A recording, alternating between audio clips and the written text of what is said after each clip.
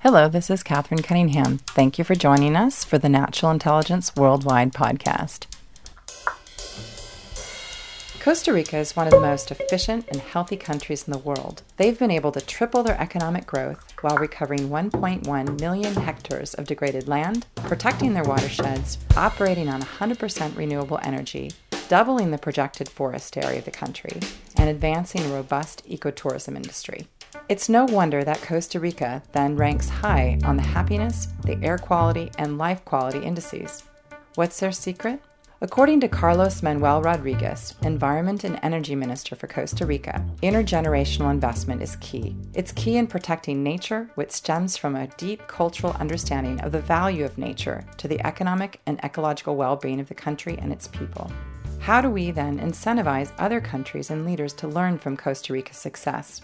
Indeed, this is the central question. Currently, the world invests 0.008% of our global GDP in the protection of nature. Yet, nature has the potential to decarbonize our world and reduce climate stress by 30%, while also providing up to $123 trillion of U.S. value in nature services.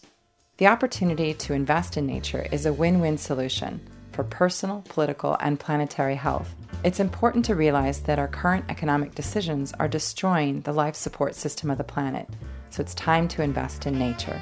Let's hear what Carlos has to share with us on how to do that in ways that benefit all.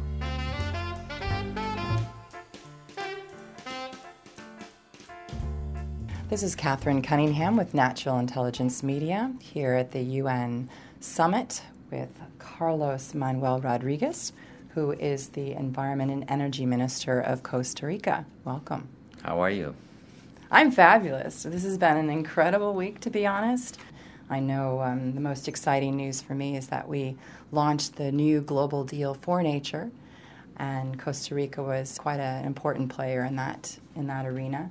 So I thought maybe we just start out by sharing with our audience what this global deal for nature is and what its aims are for the future. Sure.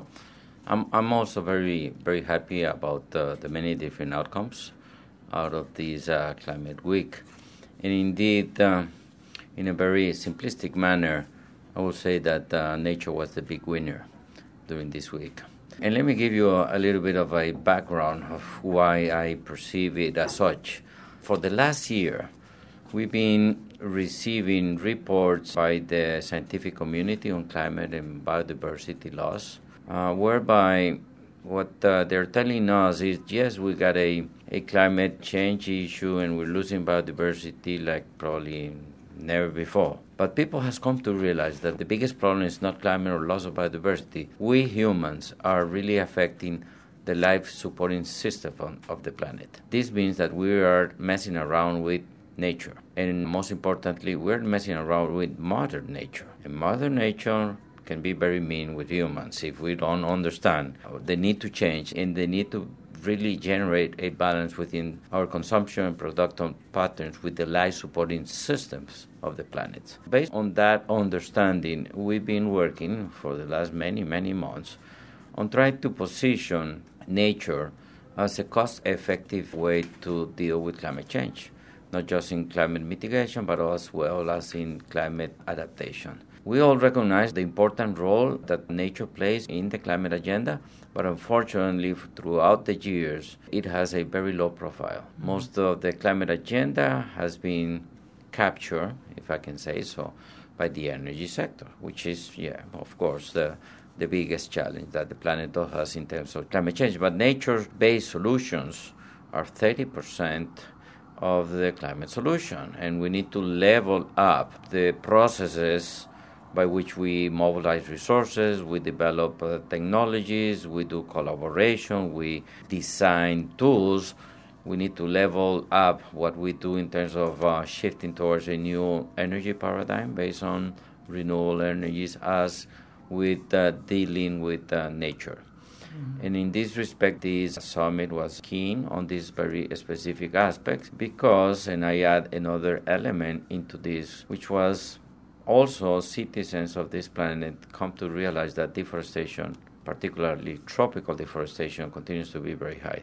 The forest fires in the Amazon, the fires in the boreal forests of Alaska, the forest fires in the temperate forests of Russia really caught the attention of most citizens of this planet, and they come to realize that we're destroying nature, which is one of the most important elements. So it is great, and we need to really understand. Like 6 months ago, I was having dinner at home with my kids and my wife, and we were, having a philosophical discussion about the future of my kids and the impacts of climate change. So I was updating my kids about, the big challenges that they will be confronting the next decades. And my youngest daughter said, "Don't worry, Father, you shouldn't be worrying about that, because a scientist is going to come with a machine that will offset all that carbon of the atmosphere and we will be safe." And you know what I said? I said, that machine already exists. It's called a tree. We already have the machine that can solve our climate crisis, which is trees and forests. It is a self-sustaining machine, doesn't need energy, is low cost, and it's been here with us for 400 million years. Well, that's kind of the connection of dots that everybody needs to do. There won't be a scientist inventing a machine. Mother Nature invented a machine many years ago that now humans, we need to understand how do we use it in a way that can mitigate climate change. So that conversation I had with my kids is what we need to explain to everybody else's. And I think that what we did during this climate summit was positioning nature as such. Now, I think we got an open field where we, ministers and scientists and academics, need to begin presenting the very concrete ideas in respect to what we call nature-based solutions. So a nature-based solution is a tree. And it's essentially the most incredible technology that Mother Nature has invented because it has this capacity to draw down the carbon. What are some other, let's say, solutions that a tree has for us? Thoughts, well, when I talk about tree, I'm talking about nature in a broad manner, because not just trees, it's wetlands, it's grasslands, it's mangroves, it's coral reefs, it's sea grasses. I'm talking about natural ecosystems, all of nature. And yes, trees is probably what is more evident and can be easily understood. But nature does play this very important role. So if we are really committed towards protecting, making more resilient this planet, we need to really heavily invest in nature conservation. Unfortunately, we invest more resources that generate an environmental damage to nature than what we invest in protecting nature. We got a very, very clear crisis of the economic system and the development model, whereby, just to give an example, we invest 140 more times in activities, particularly agriculture, that generates deforestation than what we invest in forest conservation. We give oil subsidies to the energy sector 1,000 times higher than what we invest in climate mitigation. So we got a huge problem in terms of how we mobilize resources, and a huge problem on how we do smart investment. We cannot continue investing at the global level in activities that destroy nature, because we are, limiting our capacities to really mitigate climate change in a time period where we can, match the scientific expectations. Right. So it's not the technology, it's not that the nature-based solutions don't exist. It's really about political will and, let's say, business opportunities. So as a country, you have been on the forefront of really shifting that mentality from this right to develop to this right to protect nature. How have you been so effective? And this really goes back to your time when you were vice president of the International Policy for Conservation International, and then even before that, again, the environmental minister in Costa Rica, with your payments for ecological services, so PBS, your ability to, motivate people to put aside national parks, marine sanctuaries. How were you able to do so much work? You're hitting the nail. Very good question. Yes, we got the resources at the global level, and we got the technology to really solve all of our environmental problems. Just to give you an idea, in terms of resources, financial resources, annually all countries of this planet invest 0.008% of the global GDP in nature conservation. That's incredible. Nothing. That's nothing. We invest around $52 billion in nature conservation, all countries from the north, south, east, and west. $52 billion. You know how much we humans spend in consuming ice creams? $57 billion. So we humans, we invest more money in consuming ice cream than in protecting nature. So we got an issue there. So why, if we got the money, there is no mobilization? Well, for me, it's very simple, and I want to try to answer your question because this is what we've been trying to do in Costa Rica. So two things are important. One is nature conservation is not yet being positioned in those social human values and principles. That's very important, as it is with human rights, as it is with the respect of life, as it is with respect to property and some other principles which are very important that everybody agrees upon. I think that the Declaration of Human Rights is a good example of that. Still, the rights of the future generation is not positioned anywhere else. And if it's positioned, it's in a few countries in a very abstract matter. So we need to really, and this is why I love so much this movement of the young kids, we are asking adults to take bold action. So we need to position those principles in our scale of values and principles. That's one thing. The other thing we need to understand that politicians take their political decision based on the best economic information. If the economic system doesn't feed them with good data about trade-offs in terms of development and environmental impacts, the GDP definition process or the national accounting process, which are two basic economic tools used by governments to take decisions and to assess growth, are unable to fully internalize deforestation, the loss of our fish stocks, CO2 emission into the atmosphere, they will continue business as usual. We want a shift from business as usual towards a new development paradigm. If we want to do that, it's a combination of changing the economic system and how we set the goals, the social goals, and the values. Social goals at this point are dominated by economic criteria. You assess success in a nation based on economic data and principles. Let me ask you a question. Which economy is more efficient, the American or the Costa Rican? Oh, I know it's the Costa Rican. It is the Costa Rican, definitely, yes. You know what? Even though the size of the economy of the U.S. is few trillions higher than the Costa Rican, the average life expectancy of a Costa Rican is higher than the American average. The life satisfaction of a Costa Rican is higher than the average American, and the Costa Rican's footprint, environmental footprint per capita is way lower than any American. So I strongly believe that our economic system or our economy is more efficient. Nevertheless, also healthier. And so it's interesting, to your point, I've actually done quite a bit of research on this myself personally. The air quality in Costa Rica is one of the highest air qualities in the world, and it's because you've protected your natural capital. Yeah, that's totally correct. And so the values of the country being associated not just with economic health, but with ecological health also seems to contribute to personal health and, like you said, well-being and happiness. Yes, in Costa Rica we're quite spoiled. Anybody in Costa Rica is used to drink water from the tap. We're not used to go to a foreign country and not to be able to drink from the tap from the house or the hotel. As a matter of fact, when I've been traveling in the developing countries and they had told me, if you take a shower, please take it with your mouth closed because you can get sick. In Costa Rica, 99% of the people, no matter where you live, can drink directly from the tap. And this is something which is the product of many, many decades of good, smart investment. And this is just water.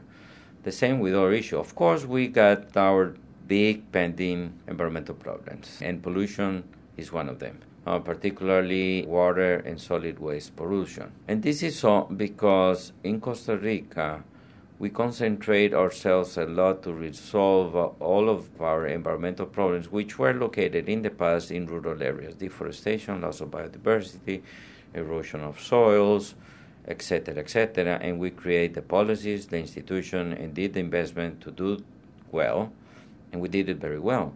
But we were not able to really catch up with the changes. And all of a sudden, Costa Rica turned out to be a more urban society than a rural society. So that meant that our environmental problems went from the rural all the way to the urban areas. And we didn't invest it in the proper policies, in the proper institutions, and we are struggling to deal with, transportation issues, pollution issues, lack of green areas. You're starting to deal with this. Now we're really putting attention to that because, it's affecting what we have done in the past, and it's affecting, the quality of the life of Costa Ricans. So the decarbonization plan that we have, and which was launched early this year, that aims to zero emission by 2050, is concentrating in some of those areas that will help us improve the living condition in urban areas. So, for example, we want to phase out as soon as possible all fossil fuels, and we can aim to this because we produce 100% of our electricity with renewable sources. By the way, the world average is 23%. Costa Rica is already 100%. So having 100% renewable clean energy means that we can electrify the transportation sector and phase out fossil fuels. That means that the air quality will increase dramatically. That means that moving towards electric mobility is a great opportunity for us because we can be able to change the transportation paradigm. I mean, I strongly believe that in 10 years, it won't make any sense to own a car in Costa Rica because there are many other options. And those options are more energy efficient, are totally aligned with a new mobility paradigm. And these are the things that we see. And I've been criticizing Costa Rica that I'm, a dreamer. But let me tell you, when I was a kid and we were confronting deforestation and logging and all those things, they call us dreamers. And we were able to achieve it.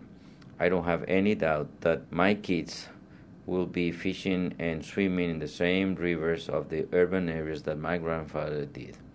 I don't have any doubt that my kids' carbon footprint will be the same as my grandfather's carbon footprint in the 1950s. So this is what we are aiming and aspiring, and this is because we've been able to really understand what are the drivers, and two, how do we address a change that means at the same time that is aiming for sustainability standards, aims for a leap forward in terms of human development. Beautiful. Linking our personal values, our health values, our communal, social, environmental values to the economic value of our countries. I heard also that Costa Rica is constantly looking to, up the game, to constantly figure out ways in order to keep at this 100% renewable goal, decarbonize 100% by 2050. Does this really stem from sort of a cultural ethic which just permeates your country? Because I remember at the World Economic Forum listening to your president, Carlos Alvarado Quesada, say, the people understand that when the top predator, the jaguar, is not healthy, that the rest of the ecosystem isn't healthy. And I wonder if it's really this mentality of a sense of when I breathe in and out, I'm breathing in and out the air from the tropical forests that I protect. I value the biodiversity, the richness of the place I live. I expect that I'm going to be able to drink clean water in my home. I expect that I'm going to be able to, have my kids feel safe to play in the rivers and the lakes. I mean, is this just an ethic that your society has that we can somehow, that you're continuing to reinforce as environmental minister, and that you can potentially export to other countries? Well, I think that's a very tough question, but I think it's a combination of the economic rationale, whereby in Costa Rica protecting nature makes a lot of economic sense. That's why we don't destroy our forests, because people are being paid for carbon services, and tourism is becoming a huge positive incentive with the investment that our great-grandfathers and grandfathers has done in education and healthcare. So those conditions are, the enabling conditions that has helped us to really concentrate to position nature as a driver for growth, as a driver for stability, and we understand it very clearly. So President Alvarado has been very clear saying that he, as a young president, understand the intra-generational responsibility in the same way that his grandfather was part of the generation that abolished the army, established the civil rights movement that created the social care system. His generation, President Alvarado's generation, is the one who's doing the decarbonization process. When we abolished the Army in 1949, unfortunately, we never generated global peace. But Costa Rica was able to do a social leap forward that helped us achieve many goals of our in terms of human development. The decarbonization process and the movement towards a more efficient, decentralized economy and model based on the fourth industrial revolution principles is something that's going to give us more jobs, more opportunity, and better living conditions for Costa Rica. So he makes an analogy of his grandfather's decision to abolish the Army to what he's doing right now, particularly around the decarbonization plan. Brilliant. I mean, and this should be, an inspiring narrative for all other country presidents, that they could see that, we really are then in this point of transformation in our society where we have an opportunity to protect our natural assets and value them appropriately. What is it, like the nature-based services are something in the order of delivering $123 trillion of value economically a year in obviously water security and avoided but I don't want costs. You and those people who are listening to us to get me wrong, because these kind of changes probably was the same case when our grandfather abolished the Army, has a lot of resistance. Mm-hmm. A lot of resistance by economic sectors, a lot of resistance by those who have doubts or lack of understanding on what are the global threats in terms of climate change and loss of biodiversity, and those who doesn't trust in governments.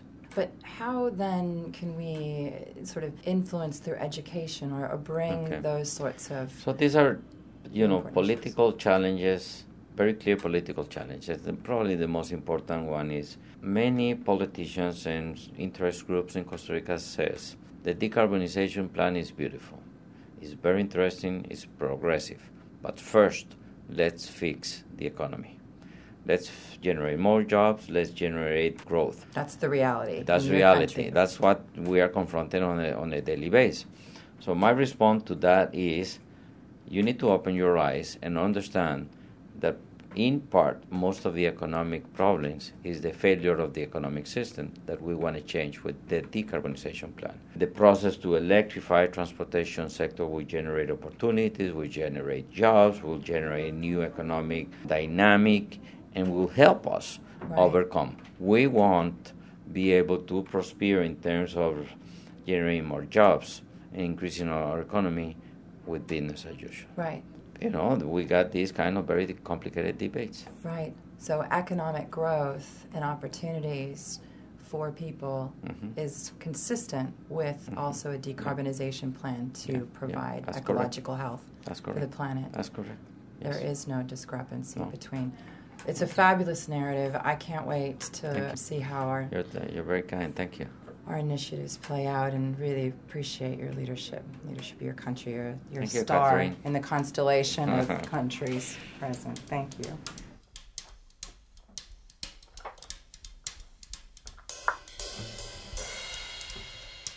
Thank you for listening to our Natural Intelligence Worldwide podcast. You can find us at naturalintelligence.com/worldwide. Have a beautiful day.